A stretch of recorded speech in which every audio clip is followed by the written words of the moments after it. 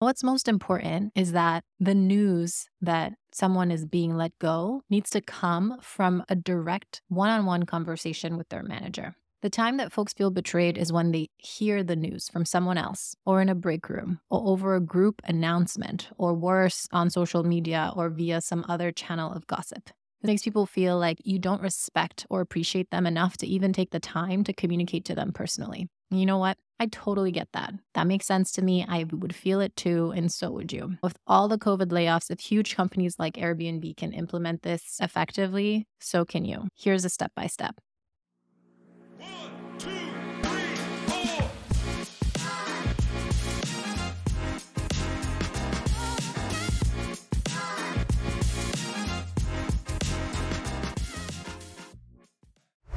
Hey, y'all. Welcome to a solo episode of the pod, where in under 20 minutes, we're going to tackle some of the most important and common challenges you are dealing with as a CEO, founder, or executive. Before I jump in, I would love to hear from you. Do you like these episodes? Let me know. Do you hate them? Let it rip. And share how I can make them better. Email me at podcast@jenniferkamara.com with your feedback. And if you have a topic that, should I cover it, would make a world of difference in your productivity, shoot that over as well. I'm going to cover as many of these as I can in future episodes. Today, we're going to tackle how to let go of folks compassionately. This has been a topic that many of us have been struggling with, particularly in these economic times. This is a tough topic. Hardly anyone enjoys firing someone. It's always a difficult conversation, and it's always necessary. The good news is that there are proven tactics that you can implement in letting a person go in a way where you treat them well, and that in a few weeks to months will massively improve on your company's output. You ready to jump in? Let's go.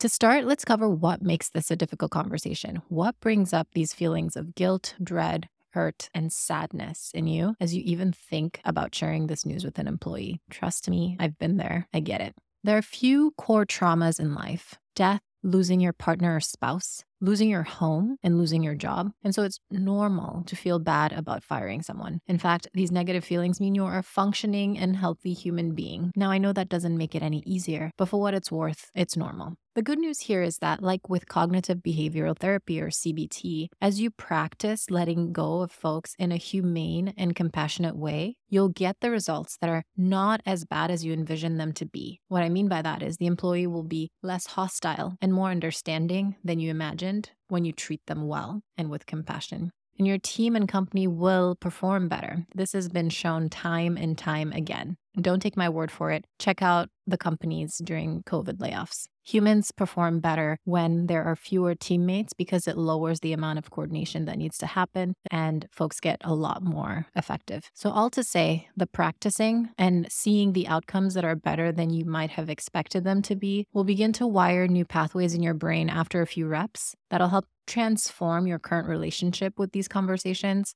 So you'll get to a place where it's not pleasant still, but it's also not as dreadful as you currently experience them to be. So save hope here. The second reminder I'll share is to take a beat when you're in the position of needing to let folks go, to reflect on why are you building a company and who is your primary responsibility with. Take a beat to really hash that out for yourself. You're building this company or leading this department with a primary responsibility to your customers. Yes, also your investors, your partners, and your employees, but primarily to your customers. Now, what do your customers need? I'm willing to bet that that's a great product or service, which means supreme output. I'm also willing to bet that your customers want to know that you're a company that treats its people well. So let's do that in all your actions, including when you need to let folks go. Now, more often, you're going to need to let go of underperformers because they're just not meeting goals, just not serving the customers, just not supporting the company to do its main responsibility. If you have to let go of A players, it's likely due to a challenging economic climate where you need to protect a certain amount of dollars to keep the company afloat so that it can exist past whatever climate you're going through to continue to serve your customers. Both situations understandable and necessary. With that in mind, how can you most compassionately let go of folks who are not performing well enough or whom, despite being stellar, you can't afford to keep? I'm going to share with you proven tactics that folks from Brian Chesky of Airbnb to Matt Mochari, a CEO coach, and others who've endured tech layoffs have lived through and tested that you yourself can implement today. What's most important is that the news that someone is being let go needs to come from a direct one-on-one conversation with their manager. The time that folks feel betrayed is when they hear the news from someone else or in a break room or over a group announcement or worse on social media or via some other channel of gossip. It makes people feel like you don't respect or appreciate them enough to even take the time to communicate to them personally. You know what? I totally get that. That makes sense to me. I would feel it too, and so would you. With all the COVID layoffs, if huge companies like Airbnb can implement this effectively, so can you. Here's a step-by-step. First, tell your managers that you need to save X number of dollars. They need to make the call on who we need to let go of because they are privy to the workflows in ways that you are not. It's important to share a dollar amount of savings, not X number of employees, because if you do the latter, they're likely to just let go of the most junior people who oftentimes do the most work anyway. The other thing that is more destructive than helpful is trying to cut as few people as possible. Totally normal reaction where you want to minimize the damage. However, what the implication of this tends to be is that you end up needing to do multiple rounds of layoffs, and this breeds fear and lack of trust at the company. It's really important to cut deep the first time so you don't have to do it again. I'll come back to this in a moment. All right, so once your managers have determined who needs to be let go, you want to schedule all of these meetings back to back. Make them really short, 15 minutes back to back. You can take them all in the morning. Here's a tip to help the person receive the information. Your manager will say, "This will be a difficult conversation. Take a moment to prepare yourself." The shock of getting bad news usually comes because we are taken by surprise. And hence, by giving them this heads up, you're giving them a chance to prepare themselves to receive tough news. Once you've given them a beat, immediately say, "I have to let you go." You want to break the news immediately, no suspense, don't keep them hanging, followed by exactly why you need to let them go. And be really transparent here. This is where you are being honest and direct with them, and they will respect that. Give the employee a moment to absorb this information, right? And then you want to share, "Hey, I know this sucks. I want to schedule a proper one-on-one conversation with you where we have a whole hour to go over your thoughts and your feelings. And really important, I want to support you in finding a new job." Now, some of you may be thinking, if you're letting go of a low performer, that they weren't great in their job, why would I be helping them find a new job? What I'll say to that is everybody is great at something. And as their manager, what is that thing that you observed that they were phenomenal at? Take that skill, experience, or lens. And once you and the employee agree that this is in fact something that they're great at, they enjoy and want to pursue more of, then actively reach out to folks in your network to say, "Hey, I have this person. I need to let them go because it's not a great fit with their skills here. And we need to save costs. However, they're phenomenal at XYZ, and I want to recommend them in this capacity." You actively be their recommender. What I mean by that is you're actively reaching out to folks they would be a great support, not just passively with references. Do whatever you can to support them in finding a new job that you believe and they agree and are excited for that they would excel at. It goes without saying that you would also do this for your top performers who you need to let go of because you have no alternative. This is what I mean by treat your people well.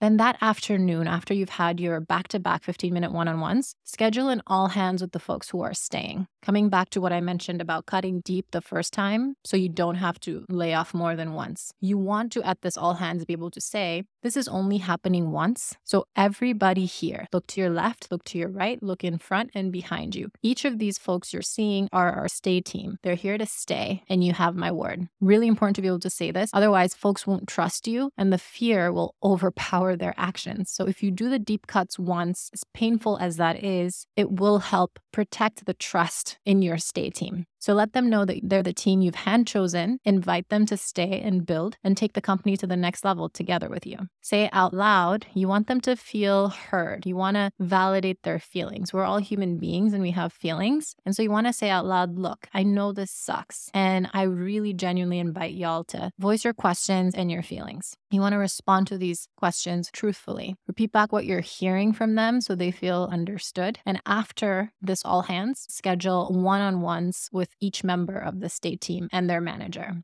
But before these one-on-ones, you want to have the one-on-ones with the folks that are going and their manager. At the 60-minute one-on-ones with the folks who are leaving, treat them kindly, offer a severance where you can afford to, and be their active recommender. You want to let them go ASAP as well. You don't want folks to be hanging around for a long time. It's not great for you, neither for them, nor for the folks who are staying. It's really tough on morale. So you want this to be as quick a transition as possible. At the stay team 60-minute one-on-ones, your primary goal is to make your people feel heard. You want to respect them and you want to appreciate them. So genuinely listen to and take their feedback where you agree with it and implement that feedback that you agree with. If you disagree with the feedback, transparently share what your view is and where you're coming from. You want to get to a point where you agree to disagree or where they see your viewpoint and agree with you. So it's important to have these respectful conversations where your people feel seen and heard and appreciated. You'll see the Go team will appreciate the way you handled the situation. Even if you don't end up being friends with everyone, I'm willing to bet that folks will appreciate the way you handled it. You'll see the stay team likely has lower morale for the first few weeks, but after that, you'll start to see output improve. And within 2 to 3 months, your company will be performing better than before. Notice after all of this how you personally feel. What went better than you expected? What went worse than you expected? Definitely take note of what can you do better next time and practice, practice, practice. All right, those are my tips. Let's summarize. First, it's normal to dread difficult conversations, particularly trauma-inducing ones like needing to let someone go from their job. It is also necessary to keep your company in top shape or afloat for your customers, your investors, and the remaining employees and your partners. Take a beat to remember the most important stakeholder you're serving, which is your customer, and your responsibility to do right by them. Communicate the bad news directly in a private one-on-one so the person who's being let go feels respected and able to voice their feelings. If you're letting go of more than one person due to an economic reason where you need to keep the company afloat, schedule 15-minute meetings back to back to back to ensure that folks are hearing it directly from you. Then schedule follow-up 60-minute one-on-ones to support them. Flesh out and process their feelings. Be an active recommender for a role they would excel, and you want to align on departure logistics.